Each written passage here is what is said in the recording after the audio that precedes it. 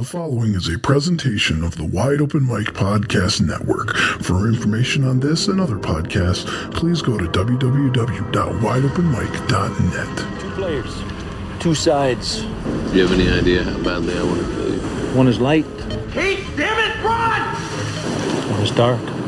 We're the good guys, Michael. Son of a bitch. Don't ever tell me what I can't do, ever! Your son's dog. Dude. You all, everybody. Let's go, Franz. You all, everybody. You all, everybody. Acting like you're stupid people wearing expensive clothes. I love you, Benny. But if we can't live together, Nice, as friends. I've always loved you. we're gonna die alone. Don't you leave me. I'm so sorry. Guys, We have to go back, Kate. I love you. We have to go back! Driver countdown. Was it? Hey everyone, we finally made it to the final part of the final episode of season 1, man. Welcome back, guys. I'm super excited, and I'm not alone. With me is the lost historian himself, Jesse. Hey, what's up? The great Dave Dawes. Come on, everybody. Fuge to the Nooch. Oh, happy to be here. And almost, we can maybe even say he's no longer a virgin. I don't know, Mr. Keith Stewart. No, it's only season 1. He got a handy. That's about it. What's kicking, little chicken? Man, I'm so excited. And you know, we're just gonna break the fourth wall here. It's a good thing that you guys don't know. And I don't know, are we gonna talk about the fact that we took a week off because someone OD'd on the show? Yeah, we can talk about it if you want to. You guys won't know because this would have aired 1 week after last week's episode aired, but we had to take a week off because someone OD'd. So yeah, I mean, I'll share the story just because it's a fucked up story and it can serve as a warning to other people. So before anyone gets all excited, I mean, if you remove all context, yeah, I was shooting up drugs in my stomach Monday night, OD'd, and then wound up missing the podcast and having to take a couple of days off of work. However, with context, that OD was on antibiotics and arthritis medication, and was a result of my doctor not warning me that apparently when you take them together, it causes an enzymatic reaction inside the body that triples the efficacy and potency of both drugs. So when I shot my arthritis medication in my gut, it obviously spiked everything in my system. I blacked out pretty much 10 to 15 seconds after I took it. Maybe 30. I don't think I made it that far.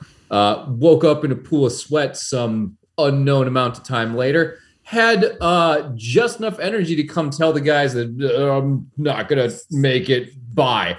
And then went to bed, and lucky I woke up the next morning. I mean, to your credit, you made the podcast. I did. You did show up. You showed up, which is more than... He showed up. He showed up the way that I usually leave the podcast. That is true. You're overdosing as we do the recording. Right. It's a live stream of his overdose. But I blame Bill Gates. The anti-vaxxers are all right about this. They tried to warn me, and I didn't believe them.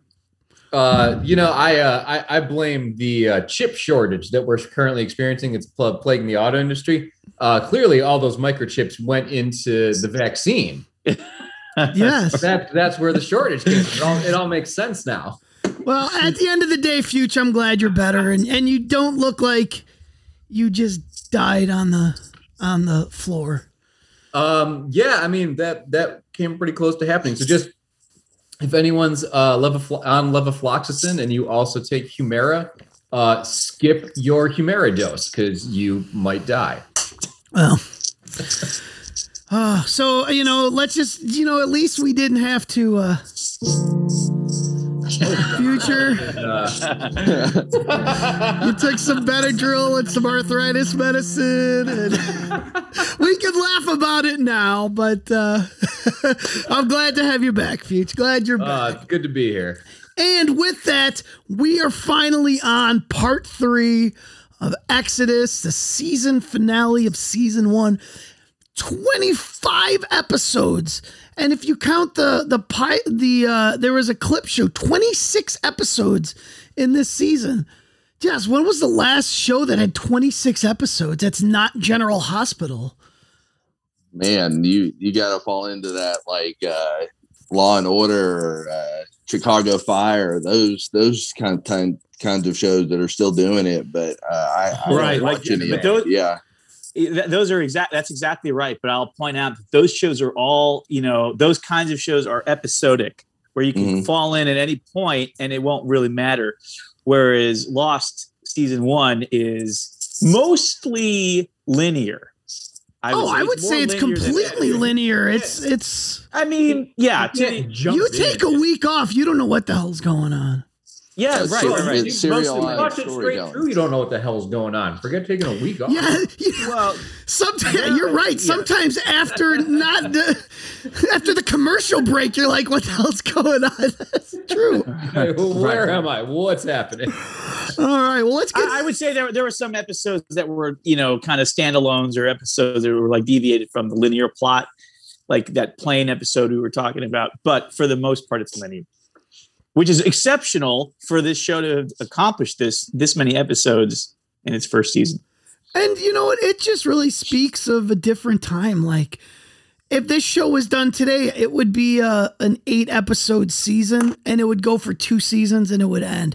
But the reason why that is how TV is now is because of Lost. Damon and Carlton had the balls to tell ABC, we're going to end it here.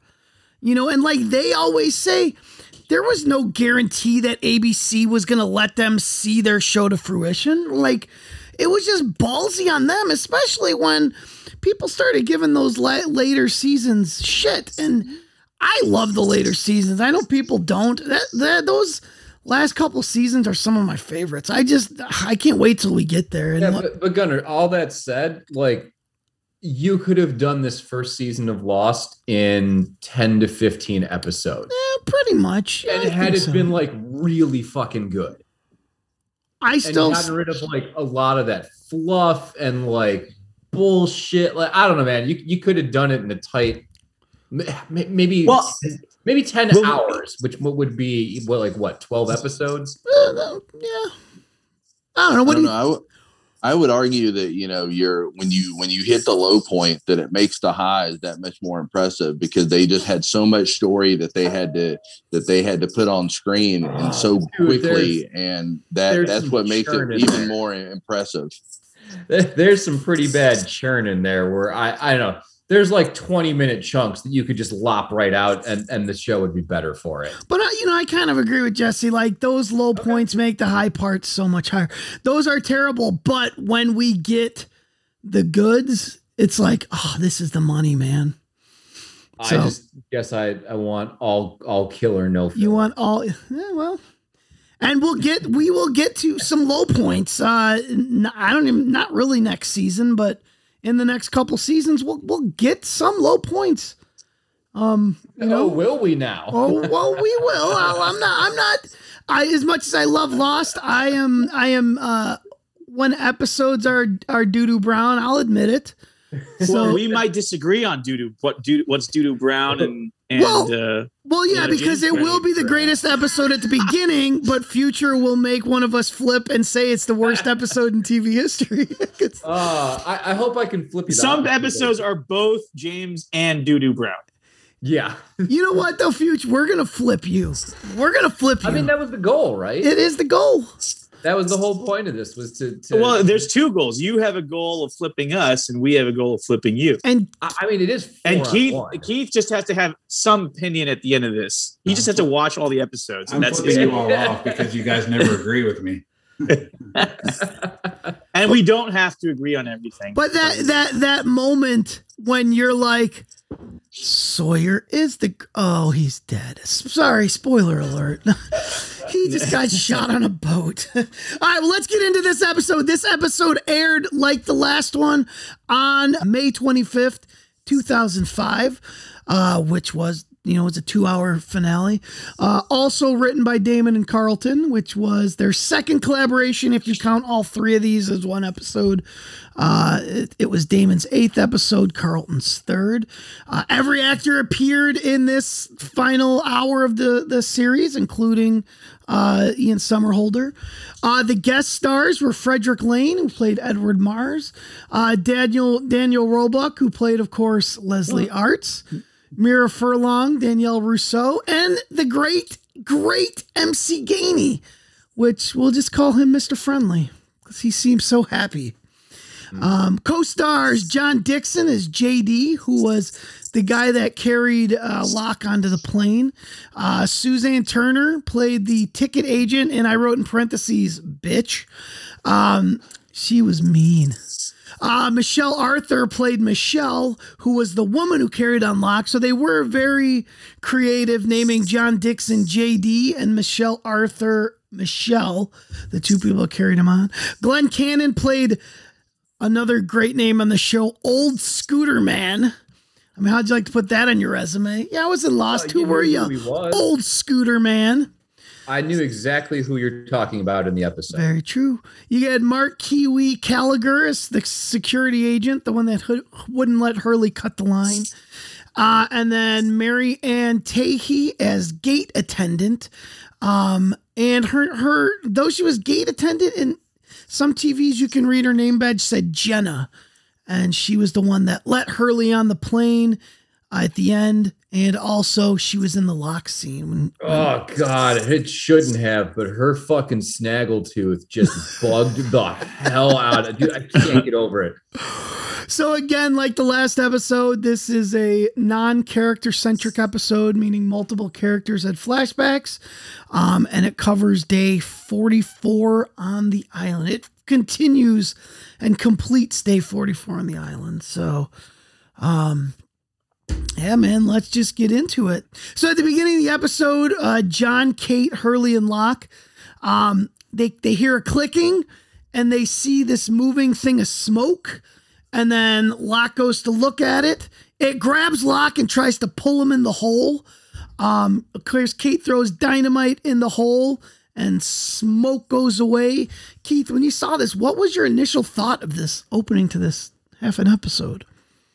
Well, at first they try to make you think it's, the creature or something, but as they're going through, you notice the trees are getting sucked at straight up, right? They're not actually look like they're getting smashed, which is what I was led to believe early on.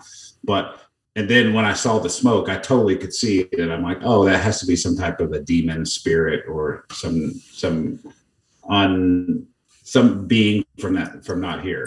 Right. So, and just, more confusion on what the hell this is. Yeah. So you don't think it's mechanical based on the clicking noise?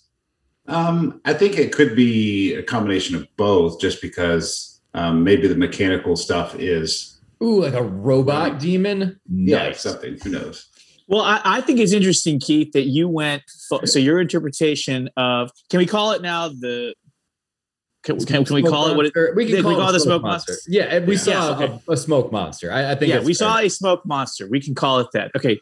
The fact that you went supernatural versus science fiction, that's already kind of interesting to me, because when I first saw this and just looking at it now, I was like, well, this has got to be some kind of nanoswarm of robots or some there's some kind of scientific explanation for this. But that's not what you were kind of saying. You said demon or otherworldly spirit.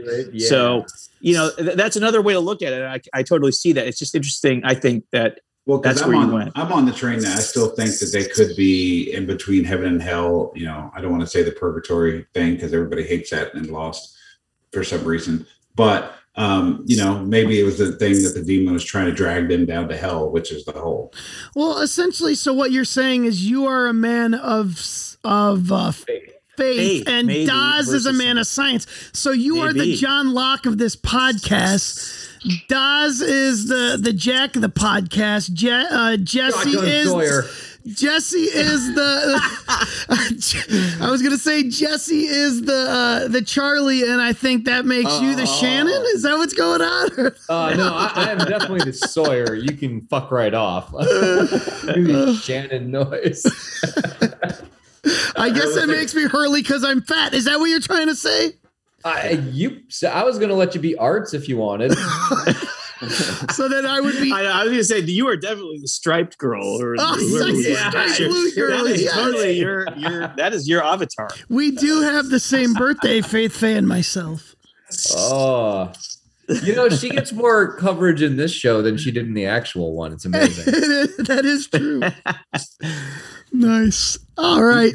Episodes. So now we get to the raft, and on that raft, Michael and Jin, they kind of have a moment. And we talk about how John gave no fucks about getting dragged into a hole by a smoke monster. That alone. Can we talk about that for a second? Yeah. That's a great part. Yeah, that's a great thing we should talk about. So Keith, as our man of faith here, what do you think about what to me that's insane? I'm in the other camp on this one. I'm in the science camp. What's wrong with you? Why would you say let me go? Well, I don't know. I don't know if John is a man of faith, so I don't know if he believes exactly the scenario I'm believing. I think he's thinking, I want to see what's down there, drag me down there, and I'm going to figure it out. I don't know, man. That pilot got ripped in two instantly. And he was on Felicity, so I mean, yeah, he's special. He was on Heroes, man. Yeah, I think that I would not want a smoke monster to drag me down a foreboding hole, of doom, just instinctively. Yeah, I think human instinct tells you not to do that. Yeah, but Locke wants to get in that hatch, so he wants to know. Knowledge is his fascinating. Knowledge is his understanding. He would risk that to see what's down there.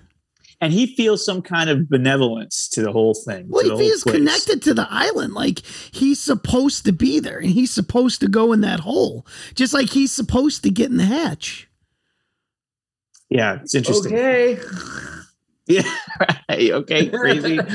but I mean, the whole thing is crazy. So I guess, who's to, there's no manual for this, kind of experience. You are dealing with a smoke monster that's ripping trees out of shit. Who's to say that it's not a good thing to go down the hole? I mean, Well, Jesse and Gunnar, you guys have been watching this forever. What did you all think when you all first saw this? Was it surprising to you as well, or that he wanted to go down? No, I mean confusing that he wanted to go down there. I mean, it fits his MO, but I don't understand it. Yeah, I think I was the same way. What about you, Jess? Yeah, I just think that this island for John Locke is testing him, and he thinks this is another test. So here's the monster, which he'd had an experience with before, where he was face to face and he was not harmed at all.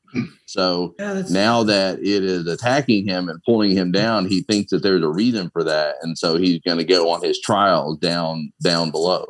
Well, look, you could argue of all the people that we've gotten to know from the island, all the people from the plane, he might have been the lowest of the low on that chart. I mean, look, he was in a wheelchair. He couldn't go on his walkabout. He's got weird relationships with phone sex workers. He gets bullied at his job. I mean, carried him on the plane like luggage. He was used by exactly. He was carried on by JD and Michelle. By the way, I mean, to the point where the one person he wanted a relationship more with, used him and took his kidneys. Just used him like he's garbage. John Locke, before getting on the island, was I already forgot he had his fucking organs stolen. He was garbage, the lowest of the low, and now he's on this island. He's a different person. But so that is even more to the point, though, because that is a man who is desperate for something to believe in and is desperate for faith. and will cling to any kind of sense of higher purpose to try and give meaning to all of the horrible shit that's happened to him. But as on top of all that horrible stuff that happened to him, it's a miracle. He can walk. He's going to follow that savior that taught him how to walk. Like, not to go all spiritual and biblical, but people follow Jesus because he cured them. So John Locke is the guy that's been cured, and the island is this Jesus. Yeah, but Jesus wasn't a smoke monster dragging you down in a foreboding hole. Yeah, but he is blindly following this island because which I have a problem with. Yeah, but John Locke, he so desperately wants to believe that he's special because he's been told that throughout his life. And so if this is what it takes, then he's gonna throw his safety to the wind and go for it. Dangerous. So we're gonna, can we jump a little bit, I guess? Because we're talking about it now. So, you know, at later in the episode when they're walking through, he mentioned, you know, he's having his argument. You know, and he's like, oh, we're all brought here for a reason. And they're like, well, you know, what about all those easy deaths that happened? Were they just brought here for nothing? And then he's like, oh yeah, Boone, he was a sacrifice to the island. You know, he's a sacrifice. Dude, that is such bullshit logic about paths leading to places and everything taken. Fucking all paths lead to the current timeline. Not because they're special, there is no significance to them. All paths lead to the current timeline because that is a logical flaw in his. It's a massive flaw in that entire argument. Train of logic, dude. I hate that because you get it from like heavy religious types all the time, and I just want them to tell them to shut the fuck up. It is such a cop out way of not accepting responsibility for anything. Like, but see, there's two ways of interpreting that, you know, and it depends on if you're a person of faith or reason. All events lead to now. That is true. Every event in your life has led you to this moment. Led to now, like unbroken chain of events. No matter what. That is no matter what. For all of us, an unbroken chain of events, as he puts it. But you can interpret that as, okay, there is an invisible hand moving me through these events, pushing me into these situations, and guiding me to this current now. And that's which is a beautiful thought. It's a beautiful thought. That's a terrible thought because no. Hear me out. It's a terrible thought because it frees you of responsibility. If all this is a predetermined sacrifice, it was a guiding hand, then you don't have to feel bad about it. God killed Boone. It wasn't my irresponsibility. It wasn't me talking him up into a plane. It was just part of the plan. He was a sacrifice for the island so we could all do the things we're doing now. He was always going to die. I don't have to feel bad about anything. Shine, Jesus, shine. Sorry. Yeah. Well, right. The other way to interpret it is, of course, this is just part of, you know, this is like, there's a scientific way. Like, these are events that occurred. Yeah, but there's no destiny about it. There's it's just kind of the destiny aspect frees you of responsibility from your action. And that's what I don't like. And I also wonder if it can be both at the same time, or a little bit of one and a little bit of the other. It's, you know, that's the key, I guess, debate that they're having. It's clear. You can believe there's a divine hand if you also accept responsibility for your actions and try and like do something about them. Logically, can you prove one or the other is right or wrong? I don't think so. Bro, if I could do that, I'd be the wealthiest man on the planet. No, but that's what's interesting about it. It's a flawed argument because it cannot be refuted. It cannot be disproven. Yes. And you can explain it a totally different way. And seeing a lot of these documentaries future, if you knew that, you would probably be dead. What's that? I said, if you knew that answer, you'd probably be dead because people would want that to get out. Yeah. Yeah. The Illuminati or whatever would take care of that shit. Yeah. But also, I don't like to point out that, like, just from a show's perspective, whenever Jack and Locke have a conversation, it's incredible. Like, whenever they're together, and the show uses it sparingly, and but it's always just, it sets off like your mind thinking about all of these, like, you know, fantastic like thoughts. But the show just deploys those very, very, very well throughout the whole run of the show. Strategically. I totally agree that this conversation is like so momentous. There's something is extremely engaging and like explosive about it. Point.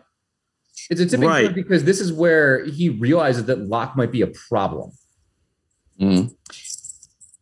Yeah, I guess you could look at it like that, or it could be that this is the first time a seed is planted in his brain. You can look at it different ways. I don't know. I actually don't I was taking the direct walk away where he leaves that conversation and goes to Kate and is like, "Hey, like we're gonna have a Locke problem. You're on my side, right?" Yeah, that was literally his. Yeah, right. That's right. That was his instant takeaway. Yeah, his instant reaction is, well, this guy's fucking nuts. Well, but when you're there, but as the viewer, though, as a viewer, it's going to be an issue, right? But as a viewer, I'm looking at both of them like, wow, these guys are. This is a meeting of the minds. Like this is a meeting of two heroes. If that's how I look at it, and they both represent kind of varying approaches. Yes, exactly. They're contradictory heroes. They're anti-heroes of each other, but they're not bad guys. Argue they even have the same goal, which is the salvation of the people on the island. They just have extremely differing ways of going about it. Yeah, it's probably the highlight of the episode for me. That conversation, maybe of the season, actually, to see them just talk about it, flesh out these feelings that I think we've all been having, maybe as we've been watching the show, and to flesh out the themes. I think it was just so, I was going to say, so great. It solidifies the themes, like you said, that we've all been hinting at for the entire season. This really cements in like, oh no, this actually is where we're going with this. This is what it like. I don't know. It like you said, it's a good jumping off point for a season finale. It really leads you into season 2, like in such a strong and compelling way. And like we said, this was the last episode. Everyone else had months to sit and talk about this shit to try and figure out what was coming in for season 2. We're fortunate that we get to watch it next week, and even that seems like a long time. Yeah, right. As long as no one ODs and we get another week off. I will be skipping my next couple of Humira doses, so yeah, I should be good. What are you saying, Jess? I was just saying like how ballsy it was that the whole season everyone was like, "What's in the hatch?" And they're like, "We're not going to tell you yet." Yeah, a ladder to nowhere. That's what's in that. All right, well, let's move on. So after we had a nice scene with Michael and Jin giving him the watch, we're back at the cave. Sun's making food for Claire. She tells her that she doesn't know what Aaron means. And then Sun has faith in Charlie that he'll bring Aaron back. Jesse, should anyone have faith in Charlie? I have faith that Charlie's going to bungle some shit up, and then we immediately cut to him like bungling it up. The only other thing he's going to do is heroin, which they also hint at later. But so I looked at, does anyone know what Aaron means? Isn't it like brother or something? Like no, it means lofty, exalted, or high mountain, which sorry, anyone who's listening, if your name is Aaron, but that's kind of dumb. I don't like that very much. Mine means I like Cliff. That's a joke. Yeah. Mine is strong, virtuous, or honorable. I think that's not bad. Dev, it means God. So, bro, you're just ballsy. Your parents had that bar set real high for you. I'm American. My names don't mean shit. They thought they gave birth to God. I feel like I've fallen way short. Yeah, how could you not? Keith, do you know yours? Fire. Club, sort of close. It's Scottish for wood. Okay. I guess, yeah. You are what you eat, I guess. Somehow that seemed fitting, Keith. I don't know. I mean, my wife could say that my namesake seems to fit well with things. Yeah. You live up to it? Yes. Good. Solid boner joke. All right. Jesse, you are a gift. It's a Hebrew origin. It just it means gift. Well, you are a gift to this podcast. I say that all the Jesse. time, but no one ever responds. That's just because I've been looking for the receipt to try and take that gift back. Yeah, re-gift it. Yeah. So Gunnar, I saved you for last. Do you know what yours means? Isn't it like warrior or something? Yeah. So yours is definitely the most. Oh, that's tight. So it's So where did it go? I wrote this. So it's ancient Norse for fighter, soldier, and attacker, but is typically referred to by the Vikings saying, which means brave and bold warrior, from the Gunnar war and Ard warrior. So you're like a double extreme champion warrior Viking, which, fuck yeah. So what you're saying is my parents should have named me Aaron. Or Hurley. Nice. Oh, hey, just throwing this out there. Did anyone else notice how thrown off Hurley was when Locke called him Hugo? No, I didn't catch that. Yeah, right. When he was telling him to go run off in the woods and do something, he called him Hugo, and he looked. He's like, "Wait, what?" Like he didn't expect him to know his actual name. It's pretty funny. Well, how does he know his name? The previous episode, Sawyer's like, "Who the hell is Hugo?" Yeah, yeah. On the raft. Yeah. So how does Locke know? Did they say it at one point? Did Hurley tell him at one point? I don't know how he knows. He definitely called him by his name. Hugo. Well, it's very interesting. I don't remember this particular moment, but based on your description, it sounds like he was surprised that he knew his name was really Hugo. But that's kind of Locke's thing, though. He always calls Sawyer James. No one else calls Sawyer James except Locke. Interesting, right? Okay, yeah, I guess, yeah, that's true. So that is interesting. What is the origin of the name Future? Das, you were around for that story, weren't you? I don't really remember why they called you Future. I just remember being introduced to you. That was so all those U of M kids were like shitty, right? Right. They were just kind of like shitty friends. So and at the time I was working full-time cooking and like doing part-time school until I went back full-time. So they literally they called me Future as in he doesn't have one. It's so awful. Yeah, but why did you keep it then? But it's stuck, I guess. It's now like kind of a cool nickname. It was kind of catchy. It's a catchy nickname. It's a great nickname. It was a catchy nickname. And two, I was just kind of rolling with the fucking punches there. Because if you let some shit like that get to you, it's a nickname that's going to stick for the wrong reason. Right. But look, I mean, you had a bright future ahead of you, obviously. Yeah. So whatever the name was, like, you can also look at it like, well, my future has been good. Until I fucking OD on antibiotics. I hope it stays that way, right? I hope it stays positive as it has been. But so far, so good is what I'm saying. As long as Bitcoin, you don't know, I'm glad that we've all made it this far. I guess in a sense, you never know what the future will bring. Glad, I think. I really never thought that I would live this long. I surely thought dead in a ditch long before now. Well, we're glad you didn't. All right, so Charlie and Saeed, they're running through the forest, and of course, Charlie sets off a trap and gets a massive head wound. And Saeed fixes it by pouring lightning power on his forehead. Daz, can we try that on you? Okay, first of all, using gunpowder to cauterize. Yes, it does technically work, but you only want to do that like in an extreme situation, like you're gonna. It was very It was such a superficial wound.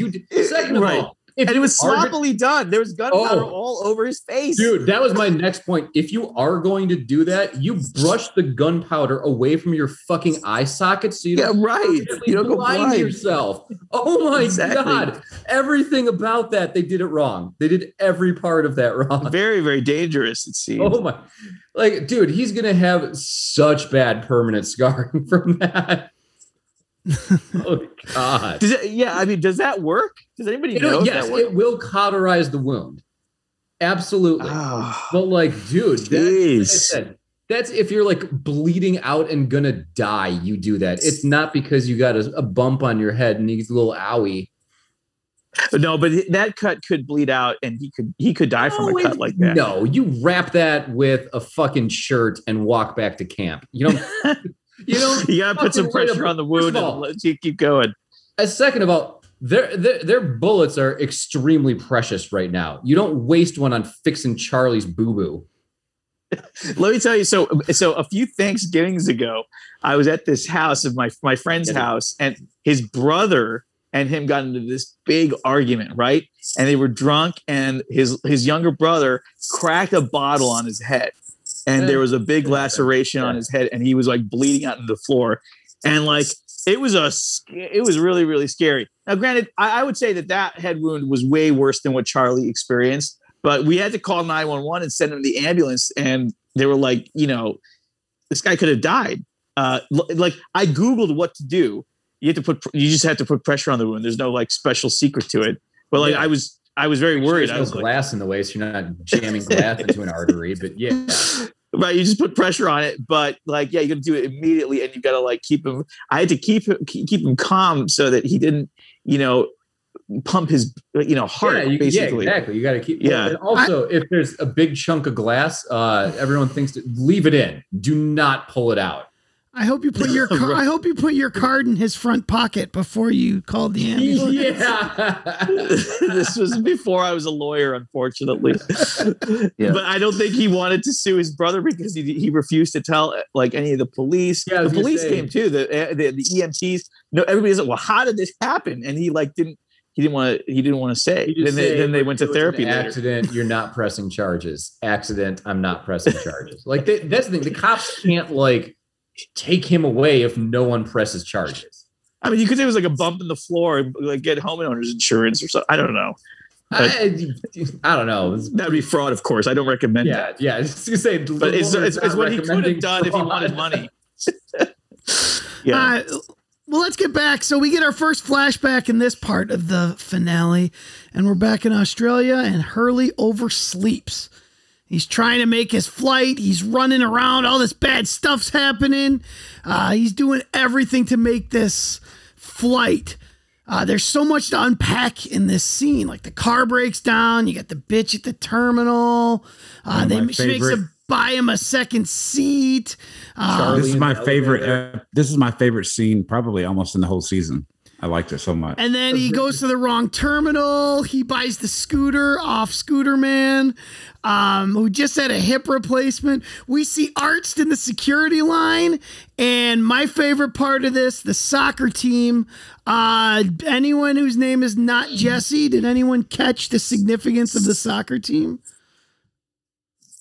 Well, before anybody tries to answer that, like this scene had so many different embedded things in it, and every single moment of it, there's something hidden. I didn't know if anybody picked up on it.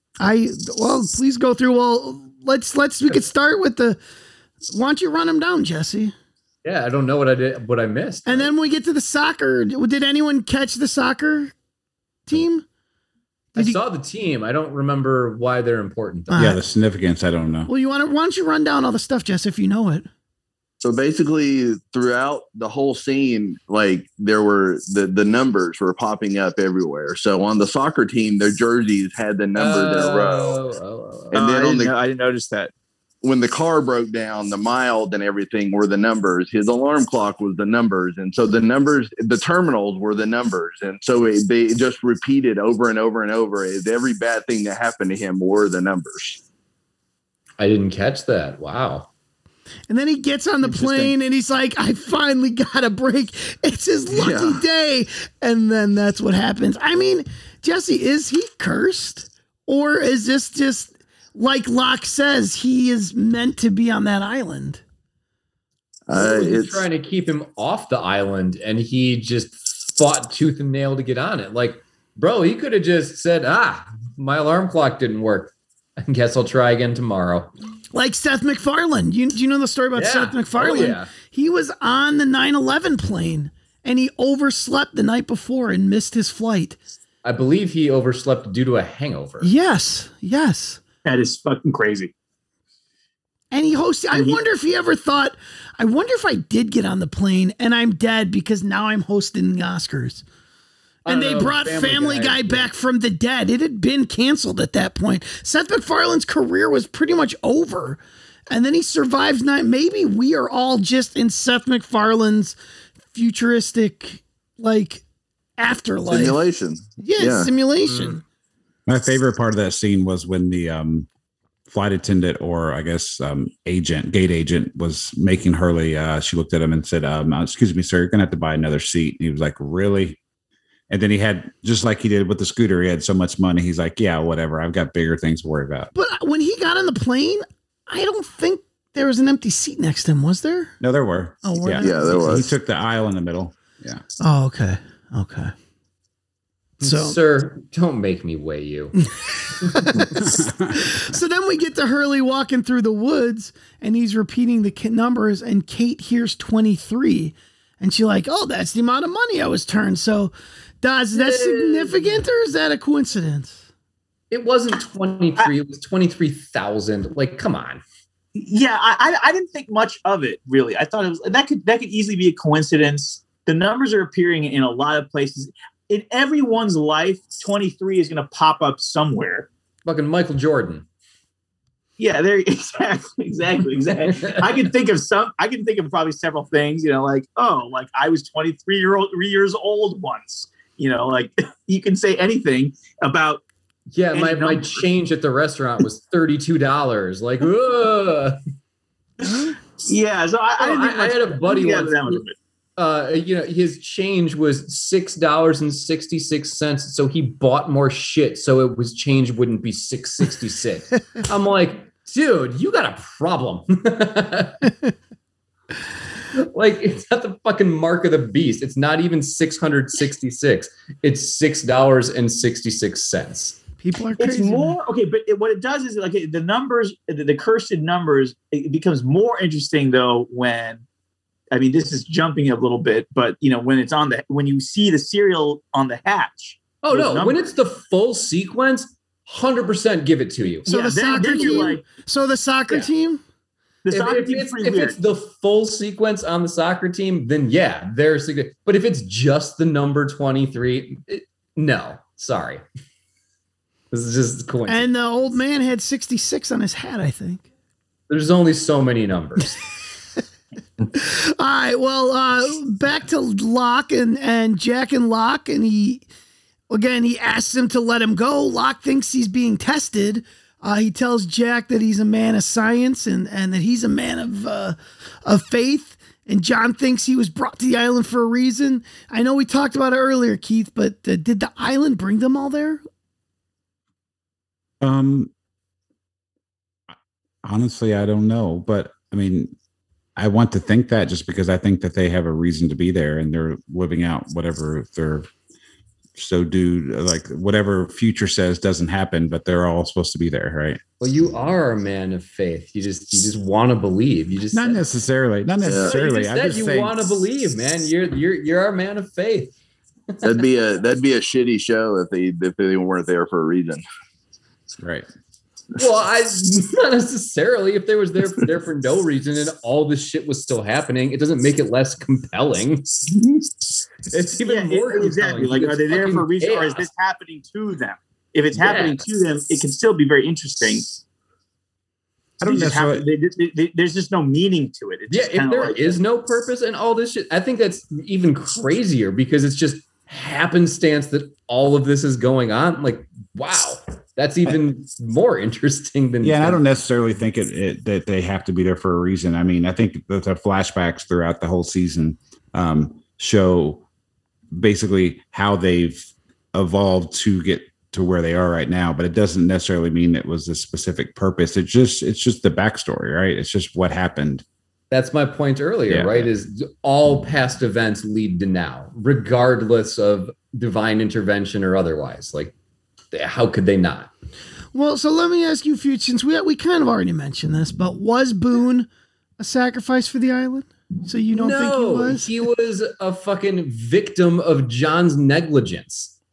Okay. So speaking of John, we go back. That's what happened. We go back to the airport with John in his wheelchair, and they can't find the special wheelchair to carry him or to get him on. They carry him. This is kind of the last hopeless moment for John Dawes, isn't it? Oh, he can't reach the thing. Yeah. Yeah, he drops the pamphlet. I mean, this is his last moment of weakness before that man of faith takes over. I thought that was cool. Yeah, it's interesting. I didn't think of it like that, but I mean, I was kind of feeling bad for him, but because he looked like he was feeling bad for himself. That's the performance, I think. That's emoting. Very defeated. Looks very defeated. Yeah, very kind of. There's despair in him that comes out, and yeah, that's what made me feel bad for him. There's all kinds of ways to deal with that situation. You can just be like, okay, I got to get on this plane. They got to carry me. Like, I can't walk. Whatever. And you don't have to make it a big thing. I wouldn't necessarily feel bad for someone who was like laughing and smiling, like having just like a good time with it. But, wee! Yeah, exactly. Flying, like wee! Okay, yeah, to the left. Hurry up! Make it snappy, boys. I mean, you might think they're a little learning impaired, but you can make it. You can kind of have fun in the moment if you have a good sense of humor about it. Kicked off his walkabout, his whole thing for coming here. Like, he's not into making this fun for anyone else. Like, yeah, that's true. That's a really good point. He just got kicked off the walkabout. That's a great point. Like, he's at his lowest fucking low, mate. You can't expect him to. Right. He just wants to go tell me home. what I can't do. There's only one thing that could have been lower. We know that flight was like a 24-hour flight. What happens when he had to drop a deuce on that flight? Because his wheelchair was put away. So they would have to carry him to the dookie room. No, apparently they have little wheelchairs that will fit down the aisles. But they couldn't find it. That's why they had to carry him. They couldn't find the aisle width wheelchair to get him on. So he got lucky and didn't have to have his lowest point. He got lucky and the plane crashed. And exactly. When he no one cared. And his legs came back. Right. That was convenient. You yourself during a plane crash, people forgive you.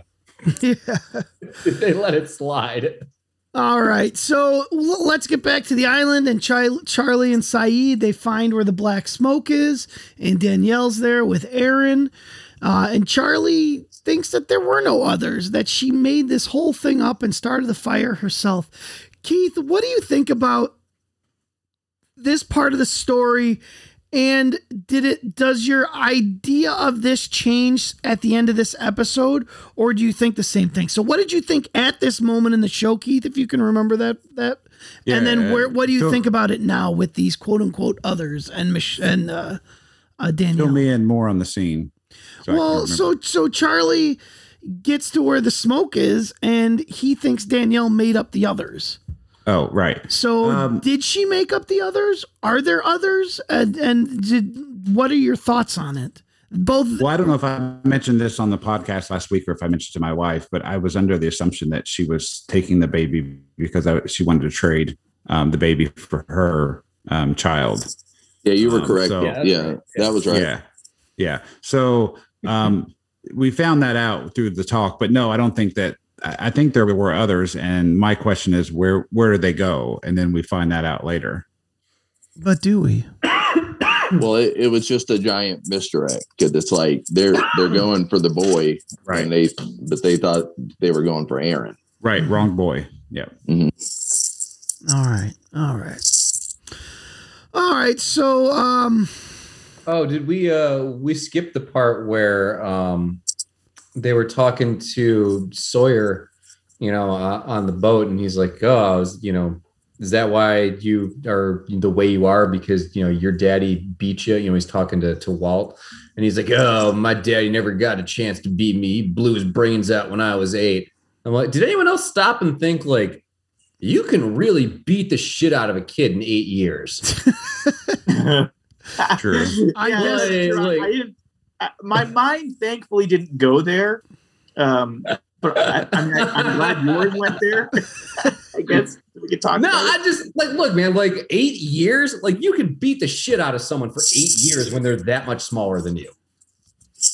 That's all I'm saying. Like it's not that he didn't get a chance. His dad just didn't beat him. I guess that's a good way to look at it. There's a difference. All right, so then Locke and Jack are setting up the dynamite, and Kate yells at Jack for putting the dynamite in his pack and not hers. And a great freaking line here. He says, everyone wants me to be the leader until I make a decision they don't like. Fuchs, is that true? That's true of all leaders. So then was he right to put it in his bag and not Kate's? No, not necessarily. But that holds true of all the decisions that he makes, right? Everyone wants someone else to fucking make the call until they don't like it. Mm-hmm. And then all they're going to do is bitch about it. Sounds like my marriage. What do you want for dinner? Finally, I make the decision and I'm wrong. Yeah, it's whatever you want. I don't care. And then you make whatever and it wasn't the correct whatever. Marriage is great. Suckers. All right, so he tells Kate, again, we mentioned this earlier, but if we survive tonight, we're gonna have a Locke problem, and he wants to have Kate on his back. Daz, will they have a Locke problem? Well, there's clearly there's two paths in the road, like to evoke that. Is that a poem? Yeah, two roads diverged in a two roads I took diverged. the road less traveled, and that made all the difference. Well, they're both. I guess they're both kind of not traveled. These are like forging their own paths here, but pretty untraveled roads here. And just remember, whatever road you traveled, you only traveled it because you were supposed to travel it, right? If you believe in Calvinist predetermination, sure. So that's maybe the problem. And I mean, Future was talking about it earlier. Like, yeah, he thinks he's fucking crazy, but I don't think we have a Locke problem. I think we have a disagreement between two leaders on the island, two very thoughtful men who have interpreted these crazy events in different ways. But I don't know who's right. So I don't think we have a Locke problem. I know that Jack, I understand why Jack thinks we do. Maybe we have a Jack problem. Keith, let me ask you a question. When I ask all these questions, like, do we have a Jack problem? Am I spoiling stuff for you? No, not at all. Okay. No, because I think we do have a Jack problem. I think Jack's just... Yeah. No, because you're asking, though, Gunnar, correct me if I'm wrong, you're asking based on what we know now, based on what we've seen, not based on, the whole... I just want to make sure, because my number one goal in this is to not spoil stuff for Keith, and I think I'm doing it, and for everyone else, all the virgins that are listening. Yeah, I assume every question is pertaining to what we've seen up to. And I'm not gonna lie, half the questions I ask are just misdirects, just to F with you. So, which these guys here do a good job of not. Like when Arts first came out, and I mentioned like 5 times how dynamic he was. How he just has an explosive personality, but just went right over your head. So. Yeah. All right. So Hurley drops the flashlight and you hear the clank and he tries to look down and he sees the numbers and he starts freaking out and he's like, don't light it. And of course, Locke lights it anyway. Was there anything that would have stopped Locke from blowing that hatch? Yeah, man. Like if you just like stop and calmly explain yourself, if you just start randomly shouting, the numbers are bad, and running around like a fucking lunatic. If Hurley jumps on that hatch, I think Locke still blows it up. There was nothing that was going to stop Locke from blowing it up. Right. Well, for me, I think part of what made this part so awesome was there were 2 ticking time bombs happening at the same time, because there was another ticking time bomb cutaway scene, right, with the radar. Mm-hmm. Yeah, that's okay. that. I got that up next. Yeah, they were interspliced. They were happening. They were doing jump cuts from scene to scene. So you're seeing at one, in one moment you're seeing, the the hatch and the dynamite and Hurley trying to put it out and everything. And then another moment you're seeing the radar and the blip, the little beeps. It's so much tension. It's so well done for this finale, like so much is riding on these moments. Are they going to get rescued? What's in the hatch? What's going to happen? Like, it was just great tension building, great storytelling. And when they were doing that. Yeah. We got one of my favorite duo nicknames up to this point. I was just about to say that, but let me ask you, Keith, had you been Locke and Hurley was freaking out about the numbers, would you have still blown it up? Yeah, because at that point, I don't think he ever really divulged enough information about the numbers for people to really understand that there was a problem with him, right? At this point, he just seems like a crazy guy that's complaining about some serial number. All right. So you would let the island sacrifice Hurley? Kind of. I mean, he would just be like, I think at this point he'd be like, "Oh, whoops, that was unfortunate." You think you think Art's got all over you? Just think how much Hurley would be all over everyone. Oh yeah, you need to hose yourself down after that. Ocean of blood.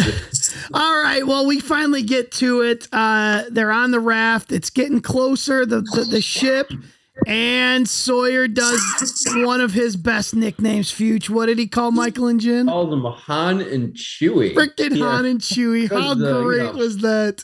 Language barrier co-pilot thing. It's fucking solid. Among his best nicknames with Kato and Sassafras. Oh, Short Round. Short Round was a good one. Yeah, Short Round. Some George Lucas illusions. But what's funny is that Chewie and Han actually did understand each other. Yeah, that's what I'm saying. Like, this was a really good. They did fucking perfect. Yeah. So they shoot off the flare, and whoever's out there starts coming. It's a boat. Keith, what were you thinking when the boat showed up? What was your initial thought? My initial thought was something. Obviously, they're not going to get rescued because I don't foresee them just, that would end the rest of the 6 seasons. But the music was swelling and it seemed so joyous and optimistic. Yes, it did. But I was thinking they're either going to run them over or run them over. Something tragic was going to happen. Truck boat. But I wasn't expecting what happened. The music was perfect. Because it was in tune with what the characters were feeling. All this hope. It was so over the top, and over the top in like just the right way. Perfect. Yes, it was perfect. I like that part too. Dude, so slowly built and built and built, and then so they shoot. Yeah, there's a doom piano chord. Bum. Yep. The drum or some shit. So what's the worst part of this? The fact that they shot and possibly killed Sawyer or blew up the boat, leaving Michael and Jin to die, or that they took Walt? What is the worst part of this? Well, taking Walt's surely the best part. Well, you think? Well, now we just don't have to fucking deal with him anymore. That's fantastic. Well, Walt's in the safest position now. Like, the other 3 are in mortal danger. One of them is probably dead. Yeah. I don't know, man. I get a real rapey vibe from that boat. Like, I don't know that I want to be on that boat. Yeah, what happened at the end? Yeah, I know. Maybe death might be the best thing for Walt at this point. It's not the worst thing that can happen to you, man. If like a bunch of grizzled people come out on a small craft in the night and are like, "We're taking the boy," I'm assuming they did. Yeah, like that's they did.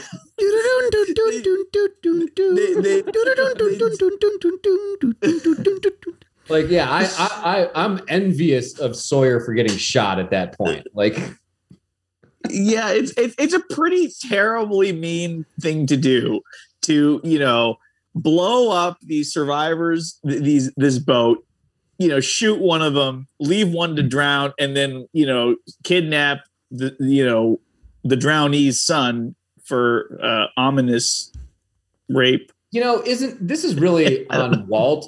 He needs to make his rafts a bit more explosion and fireproof. because that's what's taking him down. It's not wind, it's not rough seas, it's fire and explosions. You know, that's really on him. He's a bad engineer. Yep. All right, then back to the caves. Charlie and Saeed bring Aaron back. Shannon goes to hug Saeed. Charlie takes the drugs, but there's one more important question, Fuchs. Who is watching effing Vincent the dog while Shannon is off hugging Saeed? I'm assuming Vincent's watching himself. Vincent is actually watching Shannon, I think. Yeah, if ever, the dog's pretty self-sufficient at this point. Remember we discussed it. That dog went into the woods for days and came out fine. Like Shannon, I don't think she could survive a, afternoon at the beach on her own. Yeah. I think she could. She looks good enough to get enough attention at the beach. You need to pick a different location. That's why I said alone. Alone was the key. All right. Wouldn't be alone for long.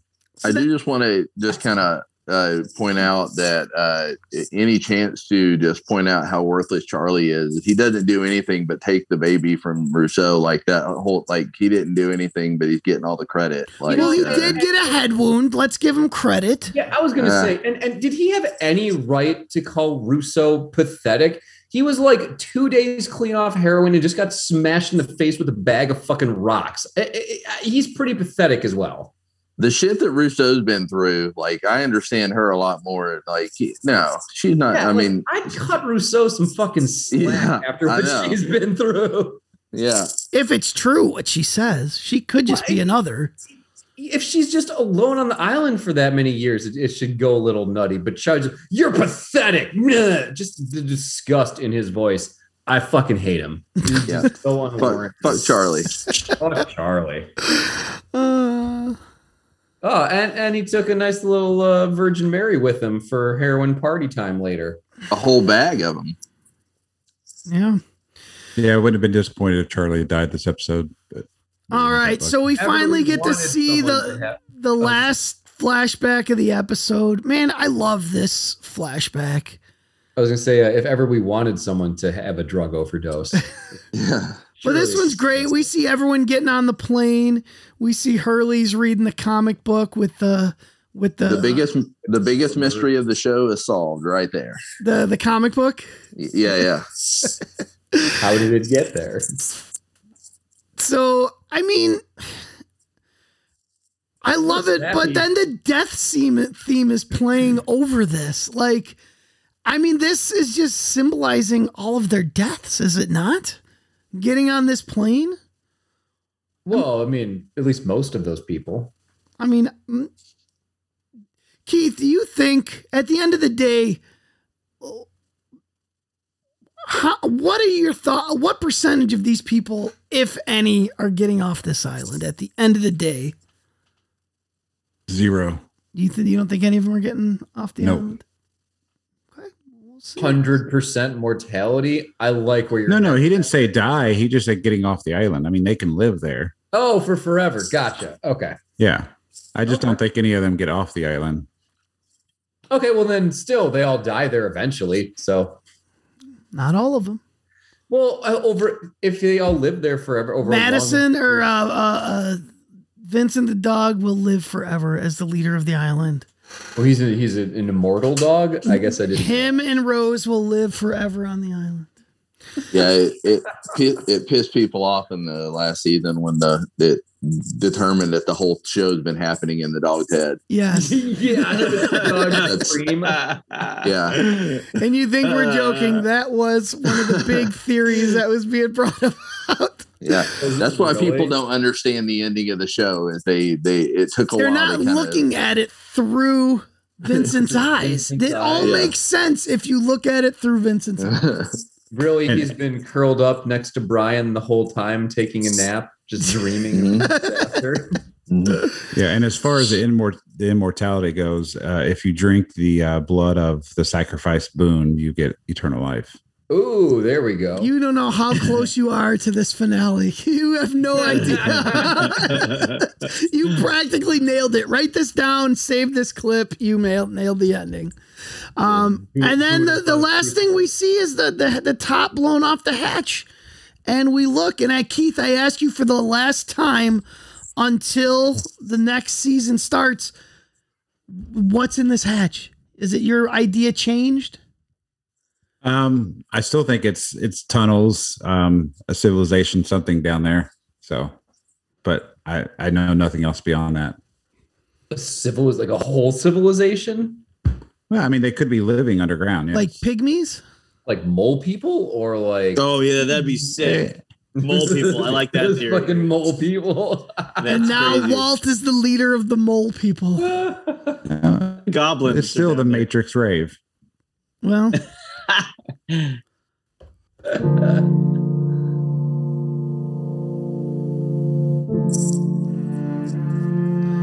And now for the last time this season,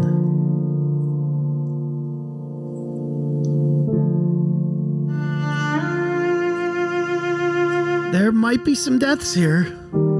Sawyer gets shot. Michael and Jen are exploded in a water, just in the water. Walt potentially. Walt might be raped to death. Jeez, death. I don't know. Oh my God. Rousseau might go crazy.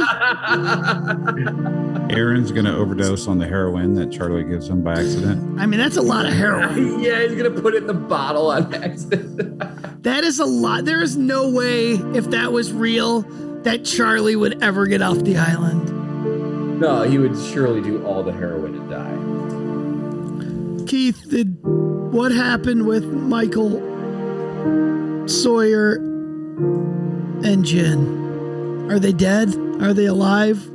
No, I think they're alive. All of them? Yeah. Sawyer was shot. Yeah, but he needs to be in this story because you guys like him so much. And maybe we were just misdirecting you. Yeah, but we told you how much we liked Arts as well. That is true. I mean, we can like a character for all he did in season 1, even if his story ends. You know, that's right. True. But yeah, nobody dies. Maybe Michael. He's the one that's expendable between all of them, but he's got to go fight for his son, so he's got to be there too. Plus, there's a clip in the opening where it says we're the good guys, Michael, and we haven't had that scene yet. So unless there's a new Michael on this show, Michael's probably still alive. And I'm just starting to like Jen, so he's got to stay around too. I'd like to go through the opening and just get Keith's thoughts on each quote. Be like, that's a great idea. All right, Keith, what is going to happen with Walt? Will we see Walt again? Absolutely, because they're gonna form a little group and go find these people and find Walt. Conga line for Walt. Oh, you're talking about the villagers, not the boat people. Gotcha. Sorry. Yeah. I mean, I think the boat people are going to get back to the villagers, and then they're going to mobilize and go find Walt. So, Jesse, let me ask you a question without giving anything away. Is it spoilery if we explain the reasons behind this Walt thing? I wouldn't. I wouldn't. Okay. Yeah. Yeah, it's a little spoilery. Okay. Yeah. But also, like, so we got these people on the boat. I'm just curious what Keith's thinking about, like, and then we have Ethan before. Are these the same people? Are these different, like, factions, or like what's going on with that? Yeah, same people, same group. Same people? Yeah. Okay. So why does Ethan look normal and those guys look like they came out of Deliverance? Because he's shaved. Yeah, because they knew the plane was going to crash, so he had time to get proper and get like into the mindset of a castaway, and he was ready for it. Well, I'm not necessarily saying he wasn't on the plane. I mean, but he could have joined the people shortly after. No, what he's saying is, I think what Jesse's trying to say is that, they saw a plane crash, so they're like, hurry, shave your long ass beard like the rest of us and go live with these people. True. Yeah. But everyone else just lives like mountain folk.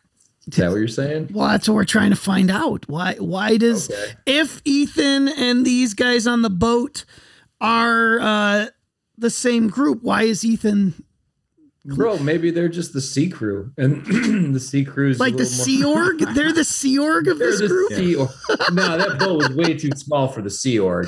Although they are kidnapping children, so it's kind of like the Sea Org. It is.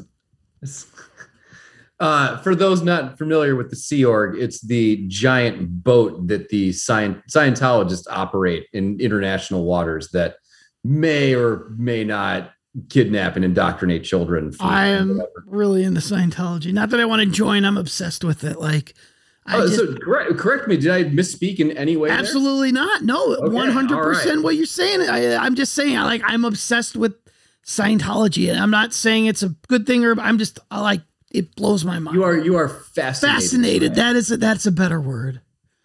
So, all right. Well, that is the first season of Lost.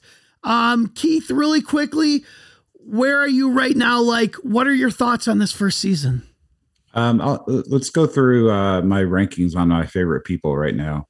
I'd say I'm still number one, probably John Locke, and probably Hurley he's creeping up in the top 5, and Sawyer as well. So Sawyer's going up. You did not say Jack, and no, Jen he came out of the. No, he's in the top 10. What about Jack? He's at the bottom. No, Jack is kind of getting on my nerves a little. You're becoming Team Jack. You're Team Sawyer. Team Sawyer. And now that he's dead, I think he's squarely Team Locke. Yeah, I'm squarely Team Locke right now. But. Yeah, that's fine. That's good. I was Team Locke for a lot of it too. For how many seasons, Das? I can't tell him that. That's too much giveaway. I was Team Sawyer from minute 1 and until he's the end. Dead at the end of season 1. Yeah, until he got shot and died. It was I was with him. I am more like Jack, in my thinking, but I like Locke a lot as a character. I might like him the most as a character. And also, Gunnar, I know we touched on the plane scene, but for me, that was it was like a culmination of the whole season, because you saw everybody and you noticed they were all sitting together. They were all close, because that section of the plane, I guess, is the only one that survived. But just seeing the look of some people's disgust, embarrassment, joy. I know there were so many emotions on that plane before they took off that it kind of seemed like a memorial to them before they landed on the island. Yeah, that's a good thought. So next, observation. So next week we're gonna do something a little special. You got something, Jess? Oh, I was just gonna say that I love this point in the show, because we just had basically a 3-episode finale, and we're gonna get a 3-episode premiere coming up. It's broken up, and you already cheated, didn't you? Yeah, no, I have not, but this is where the show gets weird, and I fucking love it, and I love it. It hasn't been weird at all before, with the smoke monster and all that. And I don't know, maybe it's been weird. It's been subtly dropping it into it's been slowly feeding you the weird. But this season 2, they go headlong into it, and to the next level. So Don, I'd say it's been curious up till now. And then goes full headlong into weird from here on out. Exactly. So I can't wait. That'll be fun. So next week we are going to not do the first episode of the second season. We are going to wrap up the first season and discuss our predictions, kind of. You'll see. Talking about what at least Keith's predictions, where things are gonna go. There is a clip show to start season 2, which I would recommend watching. I think it's cool. It's called Destination Lost. I will make sure you guys there get a link to it, and I will put it in the notes for this episode. I will put the YouTube link to, I'm assuming I'm going to find the Destination Lost link on YouTube. I'm sure it's all there, but I will put that out there. And it'll just kind of, what it'll do is, I am assuming, Jess, and you can help me, you can remind me, it just sums up the first season. And then we'll discuss everything we saw, talk about predictions. I'm going to, in my mind, I'm going to play some clips from the Lost podcast, because the Lost podcast started with the first episode of season 2, right, Jess? No, it was like 8 or 9 episodes in. Oh, really? Mm-hmm. Oh, well, maybe I won't. But I know the first episode, they answered a bunch of questions. Yeah, it was just from like throughout the show so far. But, okay. It was a few weeks into season 2. Okay, so then maybe we'll hold off on. Maybe I'll listen to the questions and we'll go from there. If you can go back through all of our episodes and then pull out all of our predictions and talk about them, that'd be great. Sure, if you want to do that. And as we discussed off air, there are 1, 2, 3 clip shows in season 2. So interesting. They really wanted to fill the gaps in this season. So, and Jesse, you still say the beginning of the first opening of season 2 is your favorite? One of your favorite clips? The opening sequence of season 2 is one of my all-time favorite sequences in any kind of media ever made. It's incredible. Wow. That's how I feel about the opening of season 3. I just love that. But season 2 is pretty great too. So we'll discuss that in 2 weeks. Next week we will we'll just give this season a final talking to, and we will go from there. Is that okay with you guys? Yeah, sure. Sounds good, man. I'm excited to recap. I'm excited for you to dig through 24 or 26 hours worth of show and tell us all our predictions again. I'm really looking forward to that.